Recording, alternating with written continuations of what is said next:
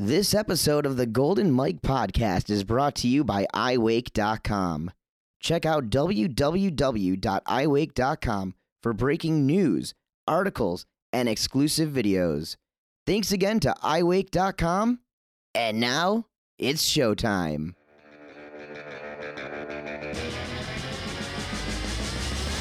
He's been the voice of wakeboarding for over a decade. His vocal tones have narrated Toad Watersport's biggest and most prestigious events in the world. With over 25 years on the water experience, charisma, and command of his audience, Noise of the North brings you the Golden Mike Podcast with Dano the Mano. Welcome, everybody, to the Golden Mike Podcast. I'm the Noise of the North, Dano the Mano, and now it's time for some audio sunshine. This audio podcast episode was recorded in sunny Orlando, Florida, otherwise known as the Mecca of all things wake. This podcast is based off the lake life, my passion for Toad water sports, and the athletes who have helped sculpt the landscape of the sport we love. Twice a month, you can hear all new episodes with industry's top names, past and present, the riders, and the people behind the scenes who make this world on the water spin. The Golden Mike Podcast is brought to you for free on the first and third Wednesday of each and every month, both on iTunes and at noiseofthenorth.com. To keep this podcast free for you listeners, I'd like to thank the sponsors of the show: iWake.com, Woodrow's, Hydra Fenders, Jammy Pack, Performance Ski and Surf, Hungry Boards, SUP, and GoPuck. Be sure to check out the sponsor link on noiseofthenorth.com to help support and to find special offers and deals from the people who help me make this show happen. Also, be sure to subscribe to the Golden Mike Podcast, free on iTunes, and don't forget to rate and review the show. Also, follow my personal Instagram at Dano T Mano and both Twitter accounts at the Dano T Mano and at the Golden_Mike. Feel free to contact me with any questions or comments through the Golden Mike Facebook page or email me, goldenmike@noiseofthenorth.com. Well, I'm recording this episode just a few days after the 2015 Nautique Masters, just about 2 weeks after the first stop of the Malibu Riders experience in the WWA Western Wakeboard Regionals. For me, this seems like the busiest season start of my life. It's a good thing, though. But with only a couple of days at home in between events, recording the Golden Mike Podcast and getting my iWake.com stories out have become the priority. But now let's talk about today's show. Today's guest, first, he's a Nautique rider, so I thought it would be cool to have him here following the Masters. He happens to be a 3-time Masters champion himself, as well as a 4-time X-Games Gold Medalist. He has a style that is way too often imitated, but I think it's only a compliment to the accomplishments and the list of firsts he has brought to wakeboarding. The living legend, D-Harf, is my guest this time on the Golden Mike Podcast. Danny invited me to interview him at his home in Claremont, Florida. This is my second mobile recording in a row, and the Super Air Nautique G23 seems to be my new studio.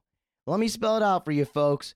We recorded once again inside a G23, inside Danny's 2015 Nautique G23.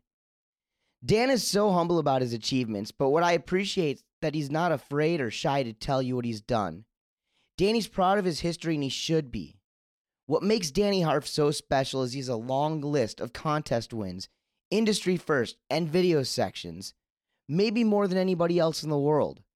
He remembers it all and has a story to prove it. Listen for my favorite part when he tells me about earning the nickname BMH. Well, now a quick break to pay the bills, and then we'll be right back with Danny Big Money Harf here on the Golden Mike Podcast. GoPuck is a mountable, compact, durable, and portable rapid charging battery. GoPuck allows you to stay connected, capture priceless moments, and enjoy mobile freedom. Check out their website, gopuck.com. Be sure to use my promo code MANO2015, MANO2015, and you'll get an extra 10% off your entire order. Finally, Dan, the man, the myth, the one and only Danny Harf, welcome to the Golden Mike podcast. Yeah, thanks, Dano. I'm pumped to finally catch up with you, and I know we've been talking about it for a while, so welcome to my dock house. Yes, thank you. Thank you for hosting us out here. This is another mobile podcast, and the G23 seems to be my new recording studio. Our last episode was over there on Lake Hiawassee with Sean Watson out there in your old stomping grounds, which was pretty fun. Yeah. The G23 makes a good little living room, you know. It's probably more comfortable than my own living room, in fact. But, yeah, used to live out there on the Wassee with Watson, so I'm pretty familiar with his dock house as well. But, yeah, I moved out here actually like 2006 from that house on Hiawassee, and now living in the house that originally bought with Rusty, and now I live here with my wife.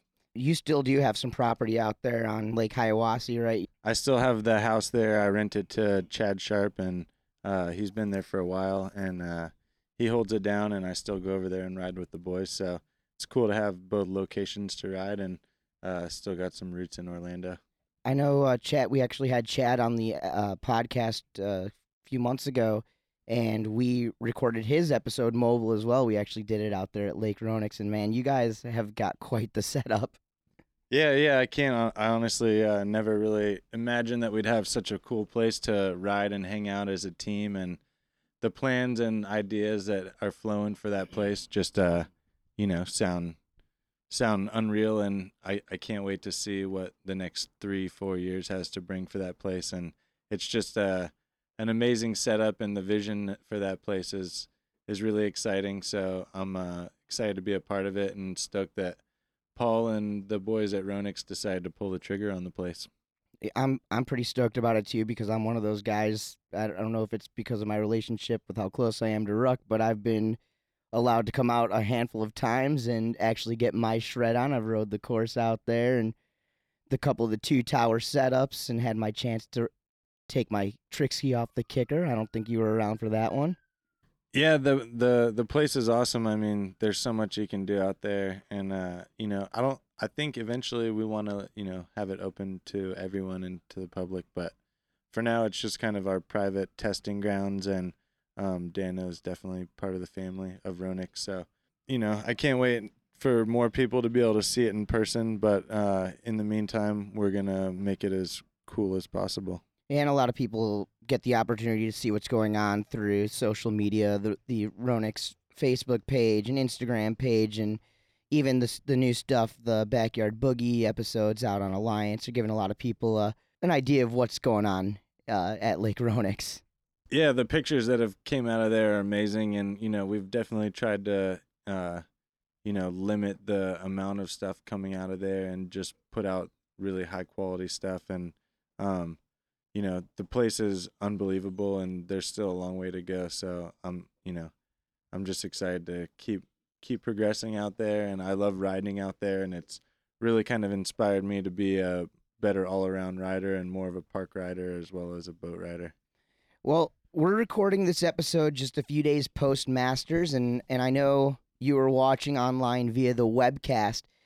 How do you like watching the event live from the comforts of your home? Well, actually, you weren't at home. You were in Vegas, but you were watching live webcast. How is that?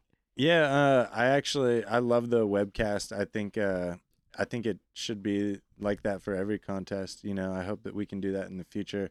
I watch all the surf webcasts of the contests, so I think it's just a really cool way to watch sport like surfing or wakeboarding live, and also to have Dano announcing the Masters makes it that much more entertaining. So I was definitely tuned in when I could be. I was in Vegas doing a wakeboard demo at the PBR, the Pro Bull Riding Association there out in Vegas. They had a big event out there, so yeah, that was definitely interesting. I love the Masters. I've been there a bunch of times. Unfortunately, I didn't make it up there to watch in person, but thanks to Dano, I was tuned in the whole time. Did you catch any of the skiing at all? I watched just some of the juniors, I think, and a couple of the earlier events, trying to tune in for the wakeboard stuff. But yeah, I love watching all those guys out there. It's cool just to see everyone trying to compete at the highest level, and I definitely respect all the athletes from all the sports that do their thing out there. And yeah, I wish I could have been there to compete. I'm gunning to be there next year, riding. Being 30, it's hard to keep up with these young guns nowadays, but body's feeling good, and I'm definitely riding as good as ever. So stoked to finish out the year, do some of the other contests, and yeah, working on some filming and web video projects. So Hey, how about Harley Clifford scoring that perfect 100? I was told that it was the first time in professional wakeboarding history that anybody scored a perfect score. yeah, I mean, that was just an insane run altogether. I mean, I think he definitely deserved a perfect score. It's the highest level of wakeboarding anyone's ever seen in a contest, and it was, all well executed, and it made wakeboarding look awesome, and it showed what the sport's all about. So my hat's off to Harley. He's killing it right now, and he's definitely setting the tone and setting the pace. And I think without guys like Harley Clifford, I think wakeboarding could potentially disappear, but he's re-inspired everyone to keep pushing it, and all the guys are gonna ride harder and bigger and better because of what he just did. So yeah, I'm just blown away. I couldn't believe that he was able to pull that off under the pressure of falling, knowing that he could have done an easier run and still won. But yeah, I mean, hats off. It was amazing to watch, and I can't wait to watch more of him. And for the people who are listening to the podcast that didn't see the Masters, this year at the Masters, Harley Clifford took off the dock. In his run, he executed 3 versions of a 900-degree spin, 3 different Mob 540s. Well, let's break it down. It was a heel 9, a toe 9, a switch toe 9. Did he do a switch toe 9? I'm pretty sure he did. I think he did. I'm pretty sure he went heel 9, toe 9, crow 5, double tantrum, cab roll. Yeah. It was 5 tricks. Like it was 5 tricks each pass. Yeah. And you and I, before we started... Oh, no, he went heel 9, toe 9, or... Back 7. Back 7. That's it. Toe 9, double cab roll, and then... Or double tantrum, double cab roll. It was just insane. Yeah. And then his second pass, I mean, we were talking about it, even his filler tricks, you were calling them filler tricks. In my book, there's some of the hardest tricks out there. Well, by filler, I didn't mean filler. I meant the non-highlight tricks of his run were,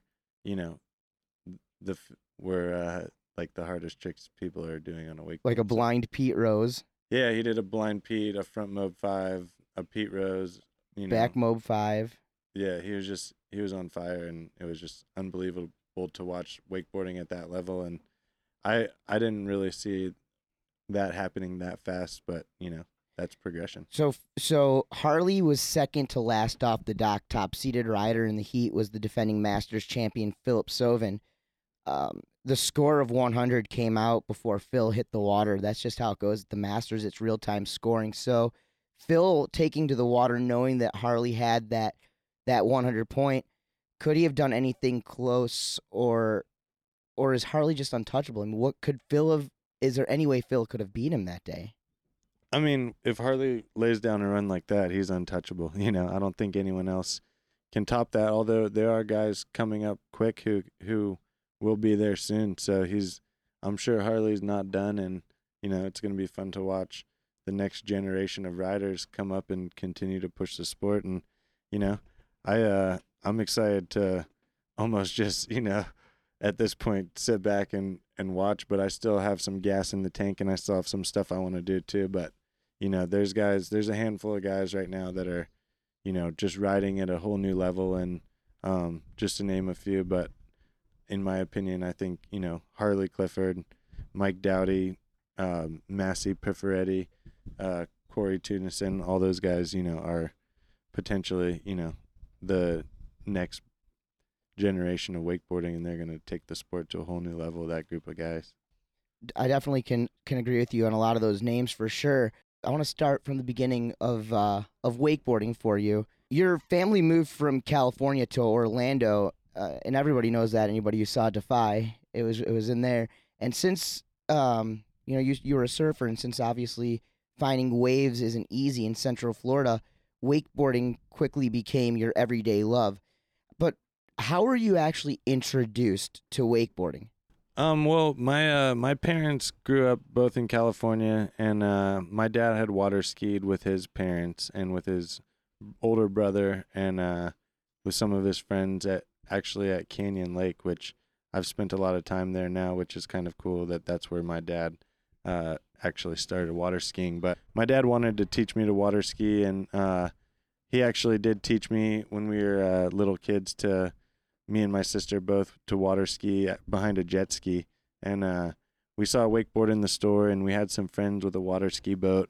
So we decided to try it, and we were kind of all hooked as a family just because we all loved to surf. And being, stuck in Orlando, kind of where my dad was here for work, we went to the beach when we could to surf, but it wasn't always waves, and we had to, go to school and all that stuff. So wakeboarding was just more practical growing up in Orlando than surfing, and it's a perfect place to do it. And, having those surf roots really made me fall in love with the sport. But basically, yeah, we were walking through a Sports Authority, saw a surfboard, it was a big Skag directional surfboard, and we just basically carved the wake for about a year and a half before we even, really looked into what wakeboarding was all about. And by that point, there was already some twin tip boards out, and guys like Byerly were already starting to progress the sport and do some really cool stuff. But, I wasn't even aware of that for like the first probably year and a half, of wakeboarding. So, yeah, that was basically my first exposure to the sport, was seeing one at Sports Authority, and then eventually getting into performance ski and surf, and finding some cooler twin tip boards, and that's when I got on my first double up board. Dan, have you always been a Nautique family even before you were sponsored by them? We've always been fans of Nautiques for sure. We actually our first boat when we moved to Florida was we had this Sea Ray. It was a 21-foot like center console Sea Ray, kind of like a Boston Whaler style boat.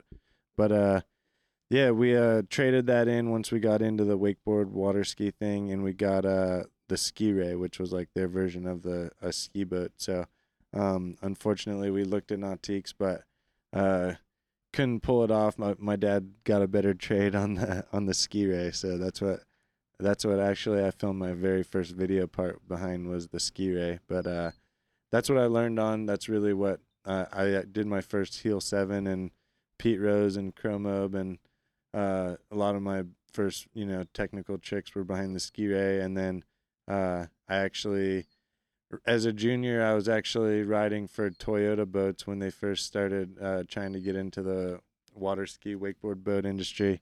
I was riding for Toyota for like a year and a half, and that didn't work out. And obviously my first pick was Nautiques, and when I got the offer, I signed on and never looked back.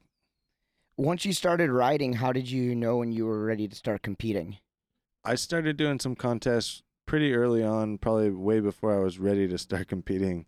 But it was just because I had a friend that lived on the lake, and he was his name was Marcus, and he's 10 years older, and was basically a really good wakeboarder at the time, like a semi-professional, where he was competing at some local contests at a pro level, not doing like the full tour, because basically couldn't afford to pay his own way and didn't have the sponsorship. But he was a really good wakeboarder and taught me a lot. So I went to some contests and watched him ride, and entered like the beginner division with one invert. And that was kind of my first contest. I think I did 3 tantrums in my first pass, could barely jump the wake toe side, or didn't have any tricks toe side. I can't remember, but it was too early to compete. But it was fun, and it made me want to get good. And I'll never forget, I met Philip and Bob Sovin at my very first wakeboard contest in Jacksonville, Florida.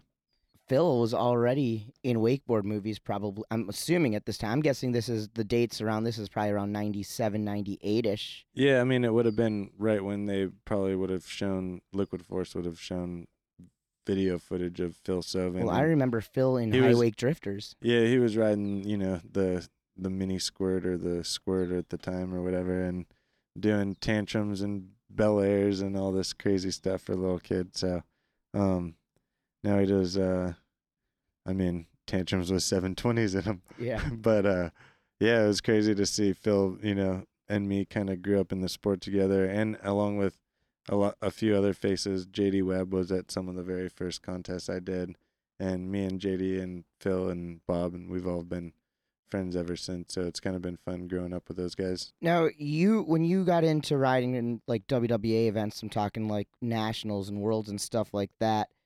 This was in the 90s. Were you riding in the boys and then the junior men's divisions, or did you start in junior men's, or how was the progression, like your timeline?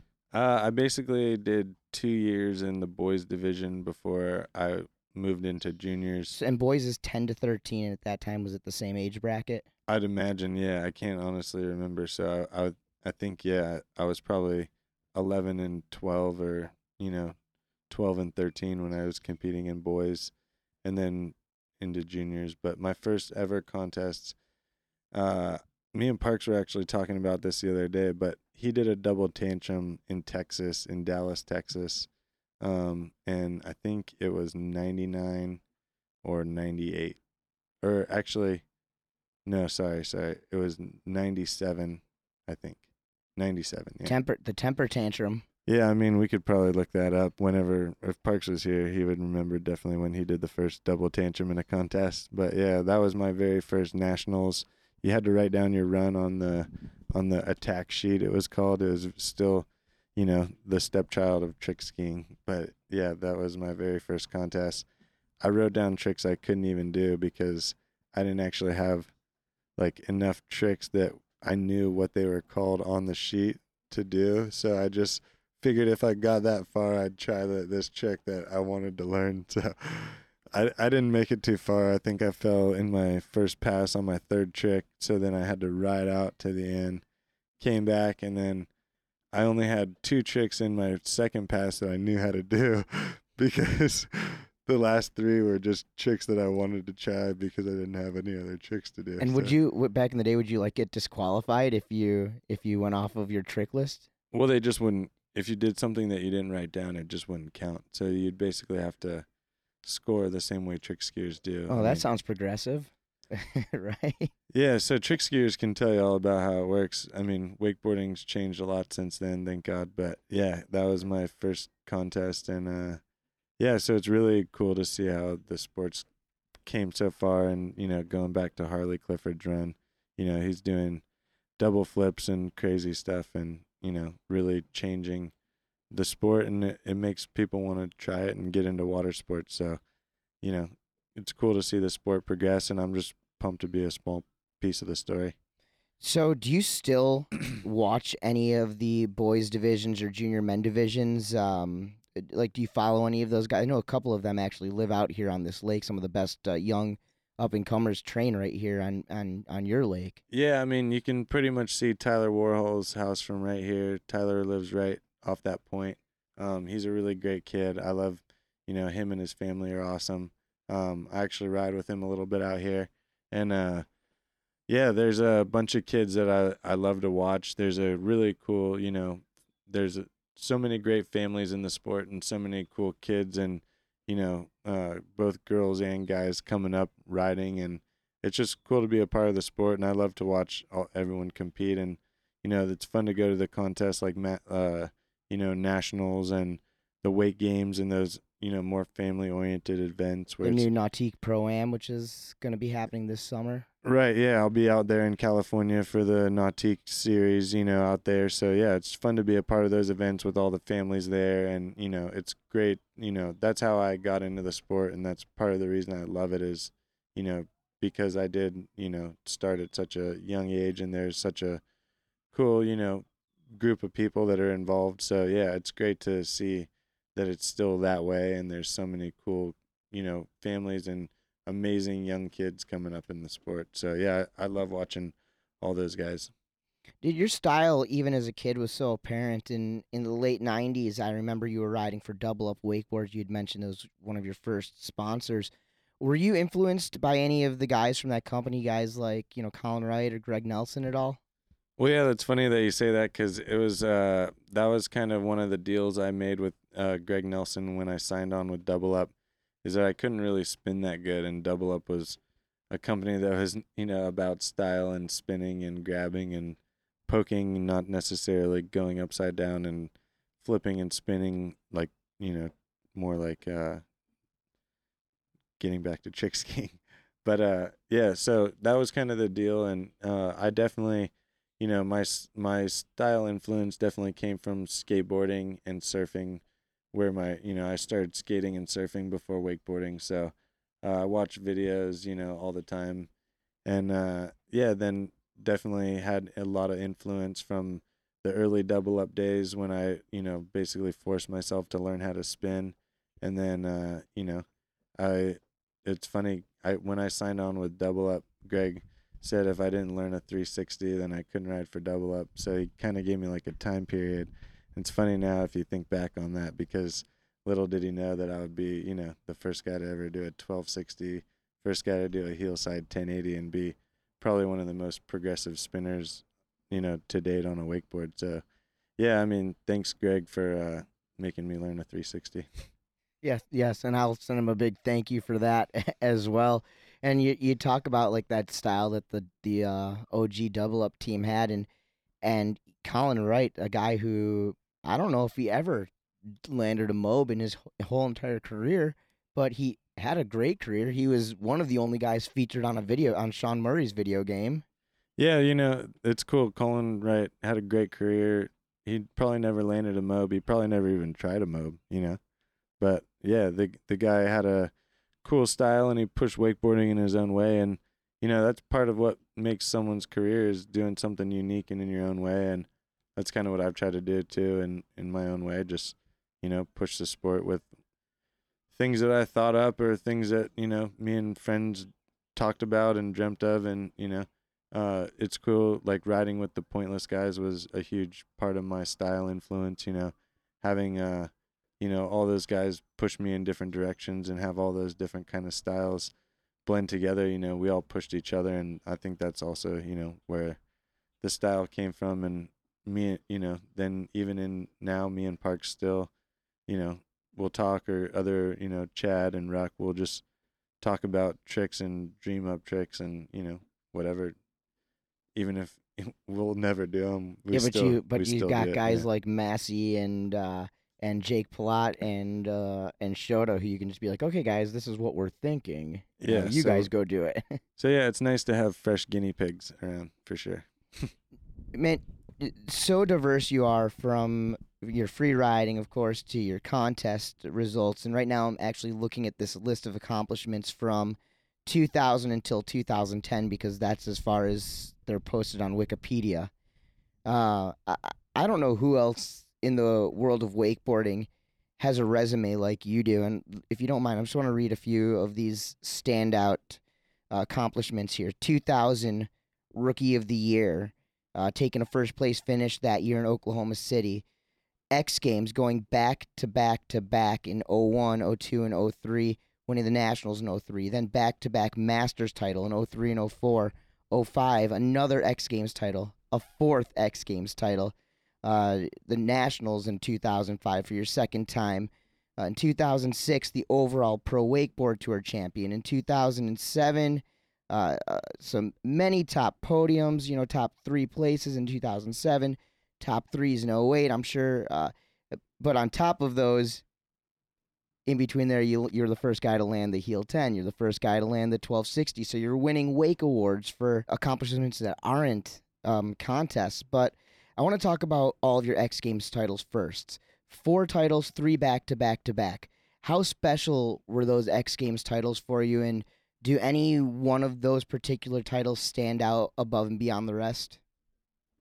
I mean, I definitely kind of remember them all, but yeah, I'll never forget it. It was really cool to be, at the peak of my contest riding, while wakeboarding was in the X Games, because, that partially defined my career, and it's partially why I still have a career in wakeboarding, is being successful on the highest, on the biggest stage of wakeboarding at that young age, and kind of, knocking off the top guys really elevated me to a place in wakeboarding that, I was just so fortunate to have those kind of contest results. And, my friends used to, my friends in the sport used to call me BMH, Big Money Harf, because I seemed to like ride the best when there's big money on the line, or when it was like the big contest. But, I think I always wanted to win. I don't think I ever had the best contest strategy.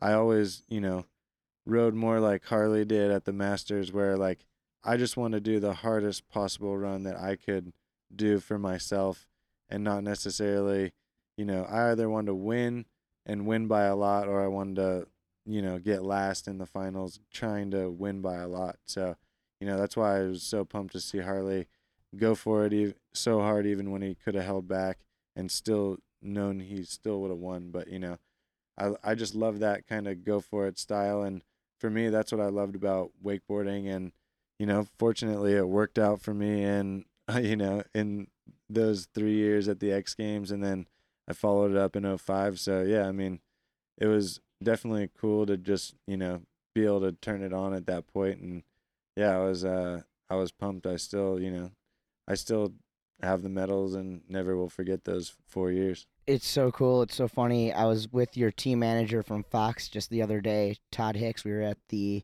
Masters, and Fox was one of the sponsors this year. And there was somebody on hand that wasn't familiar with wakeboarding. Somebody new that Todd was with out there. And Todd was trying to explain about some of his riders, and he started talking about you. And he's like, yeah, Danny Harf, he's the guy that goes out, takes 2 falls right out the get-go, so he gets them out of the way, but then just comes in and smashes everybody with his tricks. Yeah, I mean, I guess I just, I don't think it's ever a good thing to, have a falling be part of your contest style. But yeah, at least I can, still have the confidence to come back. And that's the thing with wakeboarding, is you just have to go for it. And there's a lot of handle passes and a lot of little technical stuff, and you're riding on water, which is constantly changing, so little things can go wrong. And, it's hard to be a consistent wakeboarder. That's never really been my forte. But, yeah, I mean, I still love competing, and, I still can put it together sometimes. And, yeah, when I fall, I guess I just always have tried to dig deep and really pull back, because you never want to just crash out of a wakeboard contest. So from your resume, it obviously shows that it's definitely worked out, probably in some of the most important situations. So congratulations and a bravo. Dan, have you met any celebrity fans of yours or wakeboarding that have taken you by surprise? I mean, yeah, it's always fun to meet people who are into wakeboarding. Probably, I'm a big PGA golf fan, so it was really cool to get to meet Ricky Fowler and Bubba Watson through some wakeboard connections. They're both fans of wakeboarding and have multiple friends in the sport of wakeboarding. So yeah, it was really cool to meet those guys. They're really cool guys, both of them, and definitely my idols. Also, some of the motocrossers through Fox. I've got to meet, Ricky Carmichael, who's all-time, Jeff Emig, who's all-time, James Stewart, a lot of those guys. So, I grew up a fan of motocross, golf, and wakeboarding and surfing. So, yeah, I've got to meet Bruce Irons now that he's riding for Fox, which is cool, and Ian Walsh and Kalani Robb and some of the guys, who are legends in the surf world as well. So, yeah, it's always cool to meet some people who you look up to, and they all just do the sports that I love to do as hobbies. So I love to, just hear their take on what they do. So yeah, it's always cool to meet people who are fans of wakeboarding. And what about Pam Anderson? Were you part of that crew? I think that was after X Games, probably like 10 years ago. I always see photos at Shane's house. Yeah, I never met Pam, but she was she was at a party or something, and a bunch of the guys got to meet her. So yeah, that was cool. I think I met Tommy Lee one time, but I heard he's a wakeboard fan, a What- wakeboard guy too. yeah, I think he used to have a boat and do some wakeboarding. So Probably with like Ricky G or something. yeah, back in the Cali days. No doubt. Do you see any similarities between yourself and any other current contest athletes?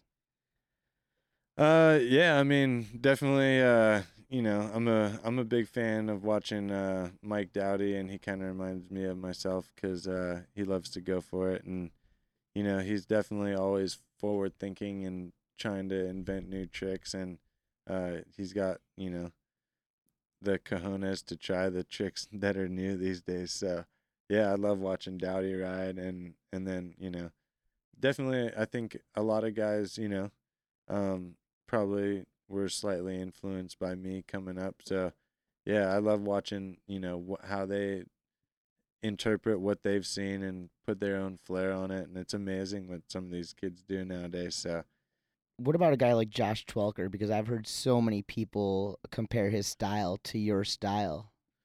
I mean, Josh's style is way better than mine, so I'll take that as a compliment. And I'm sure he will too. Career-wise, what are your main focuses right now? I want to be a really good all-around wakeboarder. I still love boat riding and park riding. Me and Parks and Chad and Ruck are really involved at the Ronix Lake, and getting with the rest of the team, and Mark Rossiter and Dom and Massey and Shota and Dean Smith and all of our team. We get together and dream of new ideas for the lake, and that's kind of part of my vision is kind of pushing the possibilities of park riding with the Ronix Lake, and also just still pushing my riding with the possibilities on the G23. It's like there's still so much you can do on this boat that hasn't been done with double ups and just the sheer size of the wake going wake to wake. So yeah, I still want to, there's still a lot of tricks I want to try. I want to do another 1260 before I hang up the boots. And yeah, just want to film and have fun wakeboarding and still enjoy the sport for as long as I can. Now, obviously, you said you want to make it to Masters next year, so I know there's got to be some level of importance, but with these other aspirations, these tricks that you want to still land and whatnot, how important on the spectrum of things are contests to you moving forward?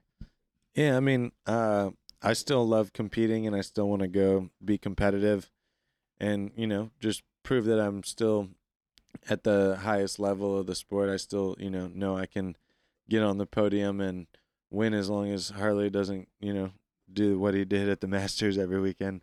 But yeah, I'm working on some wake to wake doubles, and I've done 4 different doubles off the double up, just never wake to wake. I'm a bigger guy.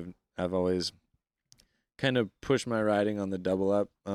But yeah, now there's, with this boat, you can do double flips wake to wake. So I'm working on some different variations of that, and definitely have some tough tricks in the bag to be on the podium every weekend. So I'd like to still finish my career with a few more contest results and some more video parts. And yeah, I just I still love wakeboarding, and I want to keep pursuing both the park riding and the boat riding for at least probably 5 more years, as long as my body holds up. You never know. If you're like Darren, be doing it for another 10 or 15 years, man, which would be a beautiful thing. Yeah, I still love wakeboarding, and I'll do it for as long as I can. It's not easy on the body, but I think you can still wakeboard for fun for a really long time. So yeah, we'll see how long I last. All right, Dan, well, we're going to take a quick break to show a little sponsor love right now, and we'll be back with you, my friend, the one and only Darth Vader, Danny Harf, here on the Golden Mike Podcast in just one moment. Let's take a quick break and talk about gear. I get all mine from Performance Ski and Surf and online at perfski.com. Performance Ski and Surf has been the world's leading water ski and wakeboard pro shop since 1989. The award-winning staff brings decades of on-water experience and knowledge to each sail with a laid-back, no-pressure attitude. Do you like to get sweet deals on even sweeter gear? I know I do. So right now, through June 15th, mention my name, Dano the Mano, and the Golden Mike podcast and get 15% off all rubber, spring suits, full suits, heater tops. All wetsuits and vests are 15% off when you mention my name, Dano the Mano, and the Golden Mike podcast. Stop in for yourself at Performance Ski and Surf across from the Florida Mall, just minutes from the Orlando International Airport. Call or visit them online at perfski.com. Now back with Danny Harf on the Golden Mike podcast. Dan, do you recall any major rivalries that you've had over the years personally? Matchups, guys like the Harf Parks or Danny Harf, Darren Shapiro, or anything like that? Anything that sticks out? I mean, not really. I never really had a real rival in the sport. I think I was always a really easygoing guy and just, wanted to let my riding do the talking. So, people wanted to always compare me and Phil to each other and, bounce, style versus tech on all these different things. And they had quotes saying bad things about Phil on photos of me and just random stuff that might have, made people think that there was like bad blood between us, but there never was. I've always been a friend of Phil's and he's always been a friend of mine. So, I think, it's just, it's just people having fun with it. And me and Phil definitely have competed a lot against each other, and we definitely battled there for a lot of years where it was pretty much going to be me or him winning. So yeah, those were fun years. And then, before Phil turned pro, I was battling with Parks and Murray and Darren. So yeah, I mean, I kind of had to, step into a pretty big field of top dogs and earn my way. And then Phil came around and, he was younger than me and doing the same thing. So yeah, I mean, it was kind of like me and Phil were both the youngest ones kind of trying to take down the top guys there for a while. So yeah, that was cool. It was fun. And we were always good friends while we were doing it. Do you have a most memorable contest pass? I mean, I definitely have like crazy little things, but not like exactly like my best run ever or anything like that. I mean, definitely my X-Games runs and landing some of those nines when it was like, pressure was on and I knew I hadn't stuck the run but needed the 9. I mean, that's when Parks was doing doubles and it was, Darren was doing doubles, Parks was doing doubles, Daniel Watkins was doing doubles. Like you needed a big trick off the double up, especially for the X Games. And I had done the technical stuff off the wake, and I just remember basically all 4 years I won the X Games. I won with the nose grab toe 9 off the double up, and just I remember pretty much every one of those like it's clear as day, and pretty much every single handle pass felt like minutes long. So yeah, those are definitely, 4 highlight moments for me. But yeah, it was cool. I landed a 1080 one year at Brostock, which was a highlight to do a 1080 in a contest. And then I remember one year a funny story where like I had fallen, but the boat hit a tree like the second I hit the wake. And Nationals. Yeah, and that was just pure luck, because had the boat not hit a tree or whatever and dented the prop, it was questionable whether the boat was slowing down when I hit the wake or not. They gave me a re-ride, and I ended up landing the trick and winning the contest. But yeah, luck was on my side that day. That was definitely a highlight moment I'll never forget. That was my first nationals. That was 2005 in Wisconsin. Yeah, it was a pretty crazy story, but yeah, I don't honestly remember who was driving or anything, but I remember falling and going, "Are you kidding me?" And then they came back and go, "Oh, the boat hit a tree right when you were cutting in, so you're getting a re-ride." And I was just like, "Oh, thank God." So yeah, that's one I'll never forget. And I definitely remember it was in, that spot in Wisconsin where we still do contests. So what made that so crazy was that we ran a contest for 5 straight days in a row, hundreds of pulls, and nobody ever hit that tree until you were like one of the last guys off, or maybe even the last guy off in finals. Yeah, I mean, I would have been probably one of the last riders of the day, and that was just a crazy moment in hitting trees and boats moments.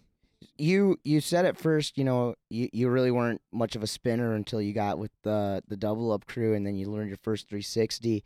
But you were one of the first guys doing 7s and 9s off the wake every single time. How do you go from a guy who doesn't really spin much, who's more of a tech rider, to being this spin ninja? Where did your spin skills come from? Well, I guess when I learned to spin off axis, that's when I learned to spin faster and be able to grab. And yeah, I guess when I first started spinning, I just had a hard time staying on a flat axis. I eventually first learned to spin flat, all the different ways. But when I learned to go off axis and grab is when I learned to, spin faster and started to get those, new versions of the big spin tricks dialed and consistent wake to wake. And that's what we used to do in the pointless days, was just try to link together lines of spins. And, I remember in the incomplete, basically, that's all we were about, was linking together spins. And I would do like heel 7, toe 9, backside 7, and all these different tricks, trying to link them all together. So yeah, that was basically, just trying to spin as much as you can before, we had the wakes like we need to do now on the G23, where you can, grab longer and do double flips and crazy stuff. All day long. So to this day, still no other person has landed a 1260 off the double up. And with G wakes and the new board technology, how far out are we from seeing more big spins go down in contests and free riding in general?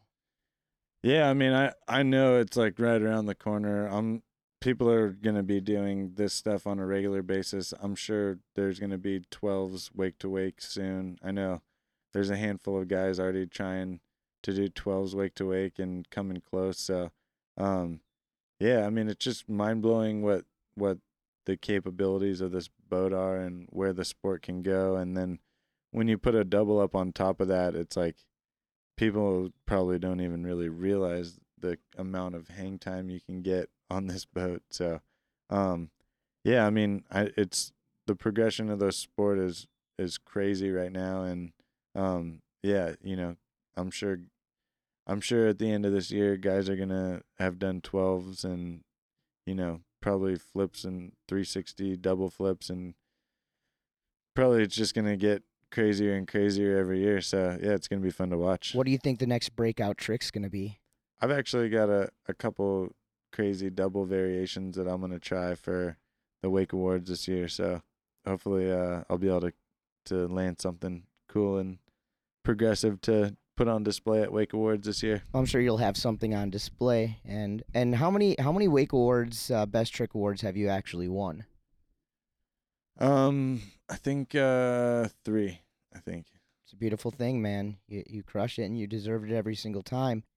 I don't know if everybody knows this, but I know this. You are one of the guys who helped elevate rail riding to what it has become, and now we don't necessarily see it as much behind the boat as we used to.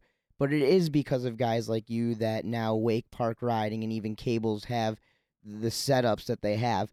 Are there any rail setups that you've built or that you hit or have been part of that you would have considered to be one of the setups that helped evolve the sport?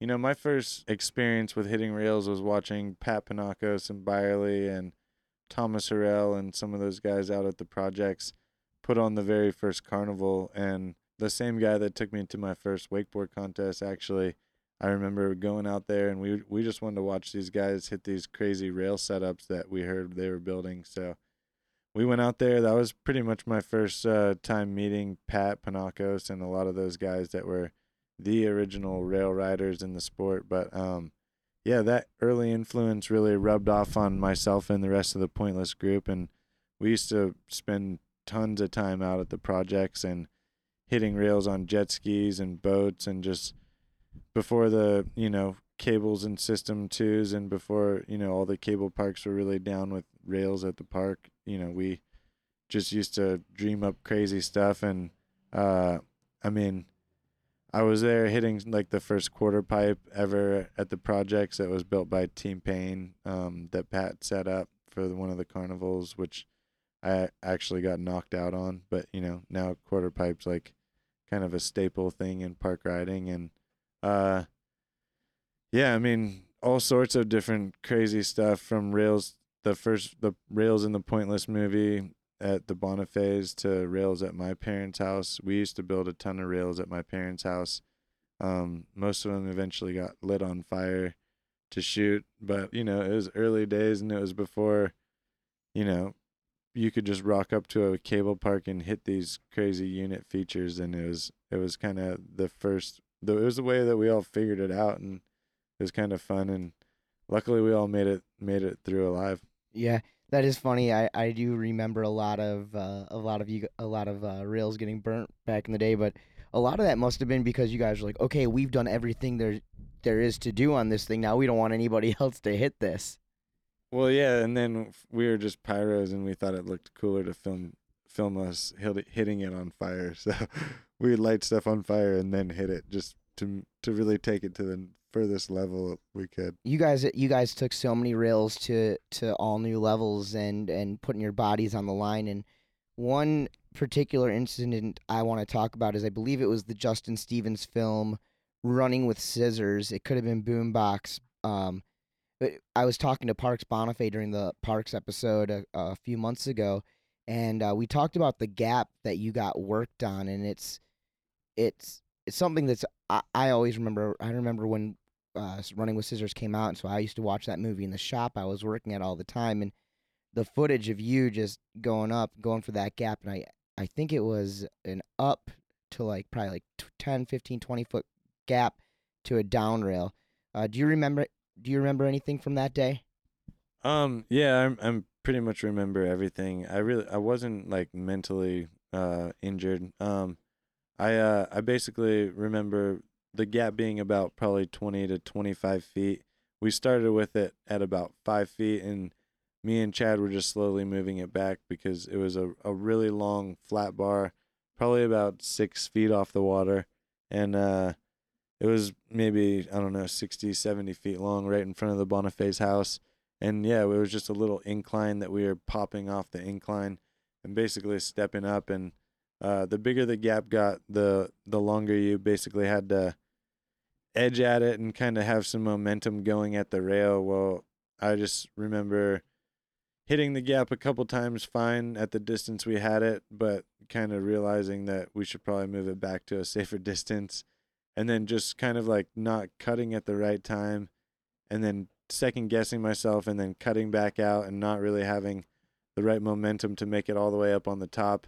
I basically thought that I was going to swing out to the left side of the rail, and let go of the rope and kind of swing out to that side of the rail. But I just had held on to enough line tension where it pulled me directly into the front of the rail. So I just basically remember thinking like, oh, this could be really, really bad. Like I could be severely injured. And then I hit the post, and I knew the whole way flying through the air I was going to hit it. So I managed to squirm myself into a good position to hit the 4x4.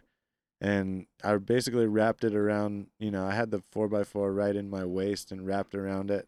My torso was on one end and my legs were on the other. And luckily I just had, severe bruising and scrapes and scratches and cuts. But yeah, I thought I had some internal bleeding at first, but after waiting in the emergency room for like 6 hours and not getting any attention, I realized I'd probably be suffering a lot worse if I had internal bleeding. So I figured I was just sore. And it basically felt like I got in a car accident, and I was sore for like a week and could barely lift my neck and head and get out of bed and stuff. But yeah, I was pretty lucky probably to be alive. If I went into that head first, I probably wouldn't be here today talking to you like this. So yeah, that was definitely a wake-up call for me, and also I think for the rest of the Pointless group. And we definitely got safer from that point on, and kind of, changed the way we did things. We let lit less stuff on fire, and you just built stuff safer, and kind of, decided to be a little bit smarter about it and not just, always have to one up each other. But yeah, it was definitely, a big lesson learned for me, and, it's part of the reason I still make decisions I do when I'm park riding and doing stuff. So yeah, you got to be aware when you're flying across the water and you hit a still object, it can be the end of you. And I was lucky, but always be aware of still objects in the water when you're wakeboarding. That's my advice. Have you had any other dangerously close calls? Yeah, probably not like that, but I've definitely had some close calls, with chase boats and with mega ramps and with, different aspects of wakeboarding. There's always close calls. I think wakeboarding is, when you're trying to push the sport as far as you can, I think there's always risk, but, that's part of the fun in it. And, you just got to be smart and, don't do anything that you're not capable of or that you can't clearly envision unless you really, are willing to accept the consequences. Dan, so I watch Prime. I've seen DeFi. I've seen a lot of your video stuff, and if I didn't know you, I would guess that you're followed around by helicopters. Is that true? Yeah, actually, there's probably a drone on us right now from being flown by Sean Kilgus from Seattle. We're working on DEFY 3, the drone version. Hey, how's filming with helicopter affected video parts over the years? Yeah, I mean, I started filming with helicopters way back in the day with Ron Seidenglanz. Probably the first time I ever shot with a helicopter was at Lake Whippoorwill, where Sean Murray still lives. And yeah, still with the same pilot, actually, that still shoots a lot of our stuff. I've primarily shot with 2 helicopter pilots my whole wakeboard career, because there's a guy in Florida and a guy in Seattle that really know what they're doing. But yeah, I mean, then I've flown with some other guys, in foreign countries and stuff, and that was a whole nother experience. But wakeboarding with a helicopter is pretty intense, and up until the drones that we have now, it was the only way to get such a unique perspective of the sport that you can't see from anywhere. But it really, I think it really makes people appreciate what you can do on the water, and seeing someone from above fly off the water up to a helicopter, that's flying 25 feet off the water, it looks pretty impressive. So I think it just having that perspective and, and showing it in the water that we did, I think is really what our goal was, to make a really cinematic, beautiful portrayal of the sport. And, I think it was well done. There's tricks I wanted to do that I didn't, and there was stuff we wanted to build that we didn't. But overall, I think it was cool because you could show that to someone who had never seen wakeboarding, and they would appreciate it from, multiple aspects of what was going on. What's the scariest helicopter moment you've ever had? Because watching Prime, there is no doubt in my mind that Kilgus, when he's in that helicopter, is sometimes 5 feet from you in the air. Yeah, well, the guy that I've gotten the close to is Preston, because he flew a bunch for DEFY, and he flies this Jet Ranger, I believe. But he used to be a Vietnam helicopter pilot, and he dips the tail rotor in the water and flies, basically right on top of you. And we almost had to tell him, like, hey, you don't have to be that close because our cameras can zoom in, and, I'm going to have to put a fisheye on this thing. But he's just a really good pilot, and, I think the scariest moments, I probably never even knew they were scary, but the moments I thought were the scariest was basically just having to, like, go, all right, he knows when we're hitting a double up that we're going to go a lot higher, so he gives you some room, and he follows you in, and he also tries not to put his downdraft on top of you, because I've caught in the downdraft from the helicopter and just been, like, blown back down into the water, like twice the impact of normal gravity. So, yeah, he knows basically to not, put that downdraft right on you. But yeah, the closest I've come, I probably didn't know it. I kind of always just go, all right, he knows I'm hitting a double up, make sure everything's right, and then kind of cut in and forget about everything else except for what I'm doing on the water, and then just let them get the shot. And then I see the shots later and see how close I was, but I never really even knew it. I mean, you can hear when you're getting closer, but the helicopter sounds like it's gonna chop your head off the whole time you're riding. So it's really not that much louder whether you're 5 feet from the blades or 25 feet from the blades. So it's pretty intense. Like those helicopter shoots were like 4 hours of just not just riding but driving the boats for other riders with a helicopter right on top of you. And then when the guy finally flies away, it's just like peace and quiet, and you can finally relax. But it's intense the whole day. The pressure of knowing that, hey, we're paying this helicopter driver so much money to rent the helicopter, to rent his time, knowing that you don't really, I mean, you got to have some pressure on you knowing that you have to land these tricks.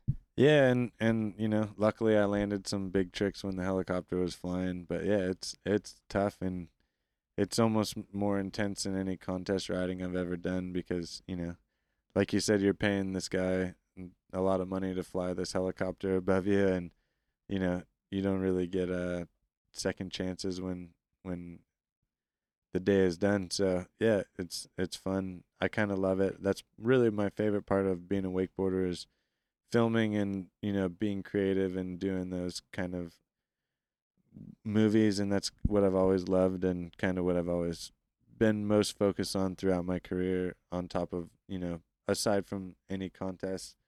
Priority number one's always been filming and just progressing the sport the way I wanted it to look. And a lot of people who've come into the sport maybe in the last 5 to 8 years know your name. You've got one of the biggest names in the sport, yet they may not know about all of your contest success in the past. They know about your video success, because arguably DEFY and Prime, these are the biggest movies in our sport in years.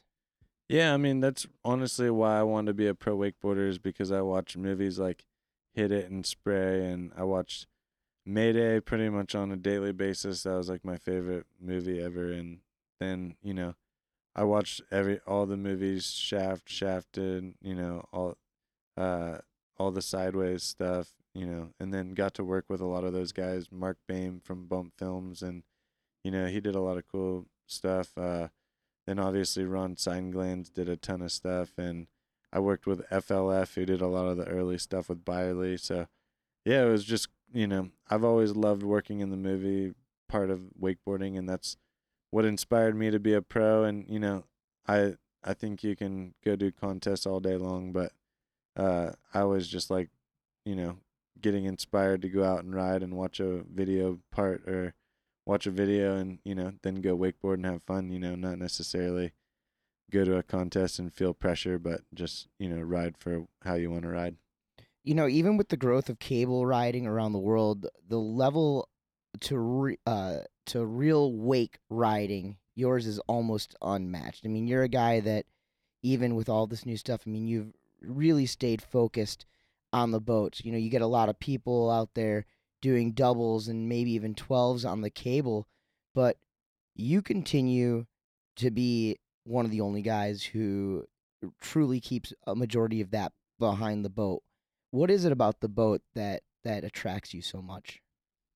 Not landing flat, because I mean, I think it's really cool to do big tricks off kickers, but it tears the body up to jump that big and land flat. There's no doubt about it. What I love about boat riding is that you can find the transition on the other side of the wake, and you can hit a double up and be 25 feet in the air and still land on soft white water. And this G23 has such a big transition now, not just to take off from, but also to land on, that that you can go big and land soft. And that's what I try to do. And generally when I'm not going to, I bail out. But yeah, I'm just I love riding rails in park. I just don't necessarily like trying to huck myself off kickers and do those kind of big tricks, doubles and 12s off the kickers, but I've always just liked to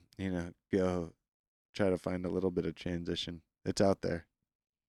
All right, let's jump from wakeboarding to some off the water activities. I know you have a reputation for being pretty good at disc golf. How often are you playing, if any, anymore? I've actually been focused more on this ball golf, trying to play some real golf. Sorry to call it real golf, but disc golf is a fun hobby. But yeah, You've got a few aces in disc golf, though, right? I've actually never had an ace in disc golf. Really? I had an eagle too that was about as good as an ace because of the second shot was pretty legit. But I mean, I've had an ace on real golf, but yeah, I've been focused more on the golf career. I shot a even par round of golf not too long ago, and trying to get in on the big break if I can on the Golf Channel is my goal. So we'll see. Have you considered taking your golf game to a professional level?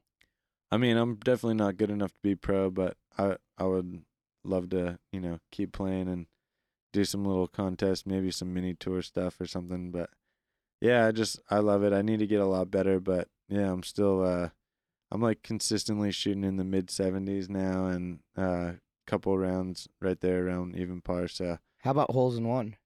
Just one, but it was on a par 4.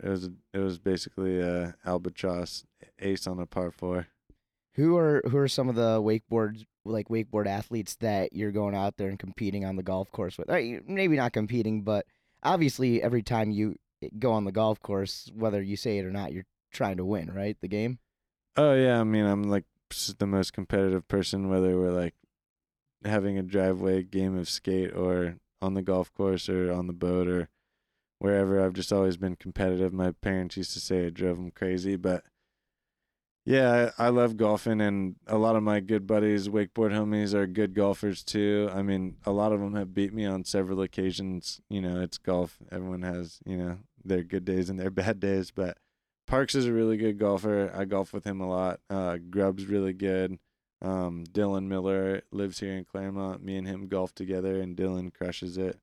Yeah, I mean, there's a handful of guys who can hit it. Jimmy LaRich is pretty good. Watson plays with me sometimes, and he can light it up when he's in the right mood, I guess. But yeah, I mean, yeah, it's fun. I love going out with other wakeboarders and playing, and yeah, maybe one day I'll get paid to golf.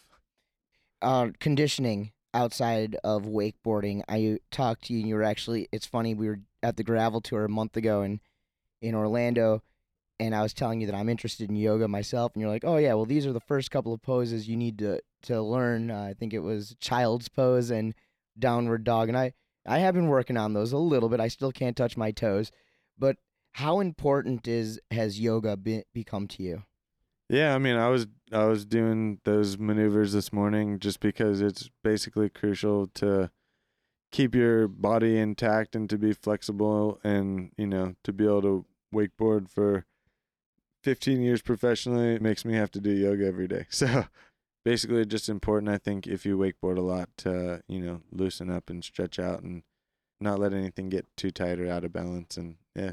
And you also mentioned to me that your dad recently got you a 100-foot slack line, which you've been getting into. Yeah, the slack line I honestly recommend to anyone. Wakeboarding and slacklining and yoga are probably like the two best things you can do for wakeboarding, in my opinion.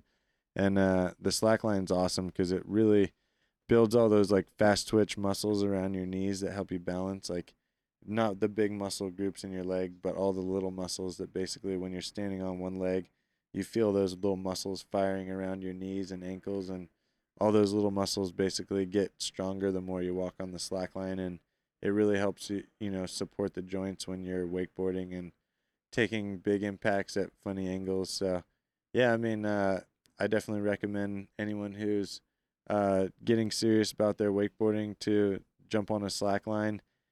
When I first did it, my legs would wobble all over the place, and a bunch of my buddies that are wakeboarders basically looked just like me. So it took about a week till I could actually walk across it, and I still do it all the time to make sure those muscles are still awake and alive, and it definitely makes you stronger and gives you better balance. You feel super planted on your board, and you feel way more balance on the water and on the ground when those muscles are alive and firing. One of the world's most infamous slackliners and, of course, base jumpers, Dean Potter, just passed away. Do you have any thoughts on that? Yeah, I mean, it's just so sad. I've been a big fan of his for a long time, and read an article on him in Outside Magazine that was really cool, and, just basically, had tons of respect for the guy who did such mind-blowing stuff. He would basically free climb up a rock cliff out there in Yosemite, I believe, but all over the world. He would do this stuff, but he would free climb with a base jumping rig and then jump off when he would, basically feel like he was high enough to jump, but there's a certain time period where you can't fall. I mean, you can't jump and you can't, deploy your chute if you were to fall off. So, yeah, the guy was crazy. I don't actually. I heard he was wingsuit flying when he died, and it's just sad. But he was an amazing athlete, and hopefully his family is doing okay. And my hat's off to the guy. He was an amazing dude. Dan, we're gonna talk a little bit more about the boat before we finish up here. I know when I first started meeting you and hanging around you back around 2000, 2001, 2002, I'd come up with Ruck and Parks over to your house over on Lake Willis, I think, at the time. Yeah, that's right. And I know I'm a right foot forward water skier and wakeboarder, so I had to learn how to surf backside, and that's just how I did it. And then when I came over to your house, that was the first time I ever had the opportunity to wake surf frontside. What are your thoughts on the whole wake surf movement? Yeah, I mean, I think wake surfing's awesome. It's just such a fun activity to do on the boat, and it makes the boat that much more fun. When the water's rough and it's, too many boats are out to go wakeboard, you can always drop in and go for a wake surf.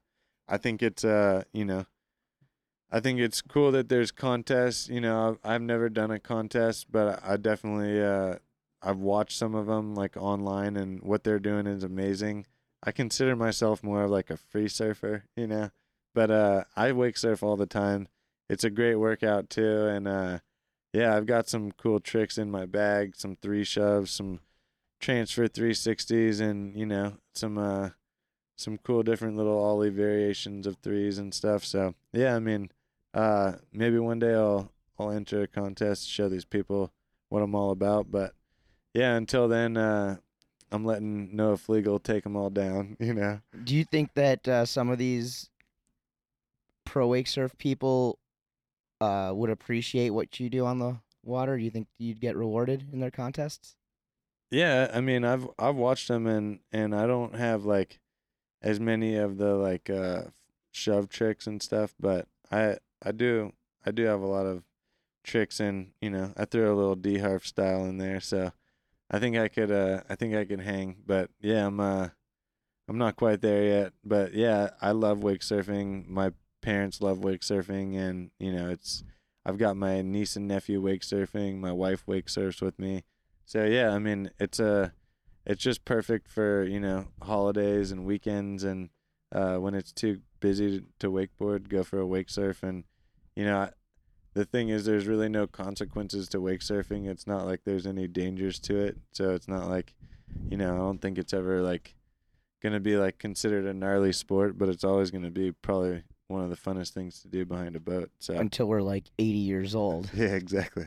I'm all about it. I know you're getting set to leave town. Where are you off to this particular weekend? Yeah, just headed up to St. Louis, Missouri, flying up there this afternoon, and going to Monster Energy's Brostock. So, yeah, gonna be hucking down, throwing some double ups, so I'm excited.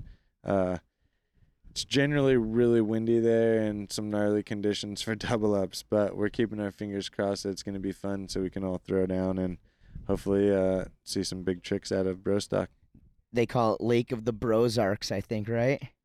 Yeah, the Brozarks, which that's what we turn it into the Brozarks when we come. It's at Lake of the Ozarks there, just outside St. Louis, Missouri. Do you have a special little something lined up? Something? I mean, you can say it now what you're going to do because this episode will come out right after Brostock. I mean, yeah, last year I tried some double toe side back rolls. Hopefully I can stick one. And then, yeah, I was thinking about maybe trying some maybe a backside 9, or I was also definitely a double for the finals, but then, you know, in some of the qualifying rounds, depending, I was actually doing like this cool Olay overhead 7 that I did back in Pointless Incomplete. So yeah, maybe I'll try something like that, but who knows, kind of conditions will determine what we do out there. But yeah, it's a fun event. There's a golf tournament, so hopefully I get my second hole-in-one, win some boat. I don't know if they're doing that this year, but they did last year. But yeah, looking forward to Brostock. It's always a good time, and those guys do a good job putting on the event. So pumped to be up there. Very cool. Before I let you go, do you want to give your people some love, sponsor shout-outs, or any social media?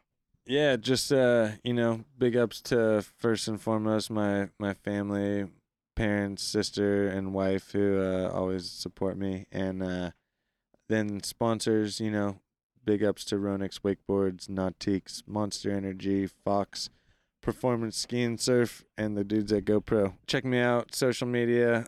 Follow me at Danny Harf on Instagram, Twitter, and Danny Harf on Facebook. All right, guys, he is the four-time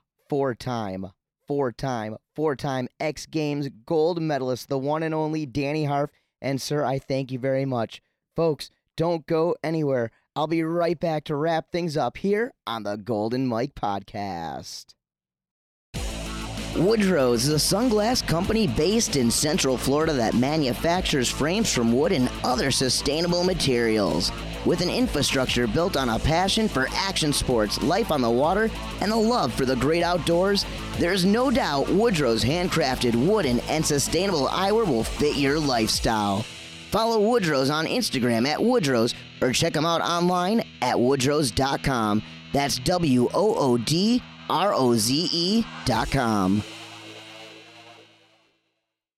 Once again, bravo to Danny Harf. Is he not the coolest dude ever?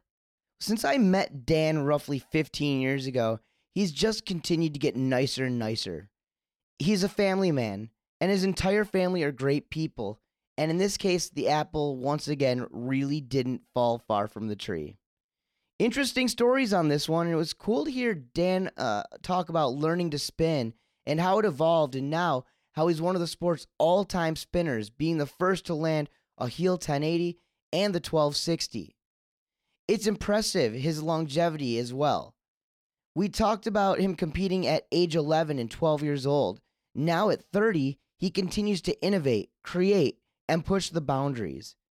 I think the sport's lucky to have a guy like Danny Harf, because already, while still an active rider, he's helped elevate wakeboarding more than most know, and once his time on the water mellows out, I believe he'll stick around and continue to grow the sport and continue creating products that'll take future rippers to levels maybe never before thought reached. So, what are your thoughts? Let me know. I love email. Your feedback is always welcomed and encouraged.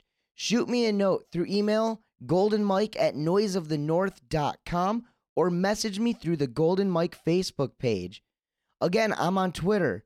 You can follow me at the Dano T Mano and at the golden_Mike. On Instagram, shoot me that follow if you would at Dano T Mano. Thanks again to my guest, the four-time X-Games Gold Medalist, Danny Harf. Before we go, a few shout-outs to the sponsors and the folks behind the scenes. Thank you to iWake.com, Performance Ski and Surf, Perfski.com, Hydra Fenders, Hungry Boards SUP, Woodrow's, Jammy Pack, Go Puck, my friends at Logos That Pop, and Empire Sound and Lighting. That's going to do it for today's show. Appreciate y'all for tuning in and listening. I'm the Noise of the North, Dano the Mano, and you can hear me next time once again on the Golden Mike Podcast.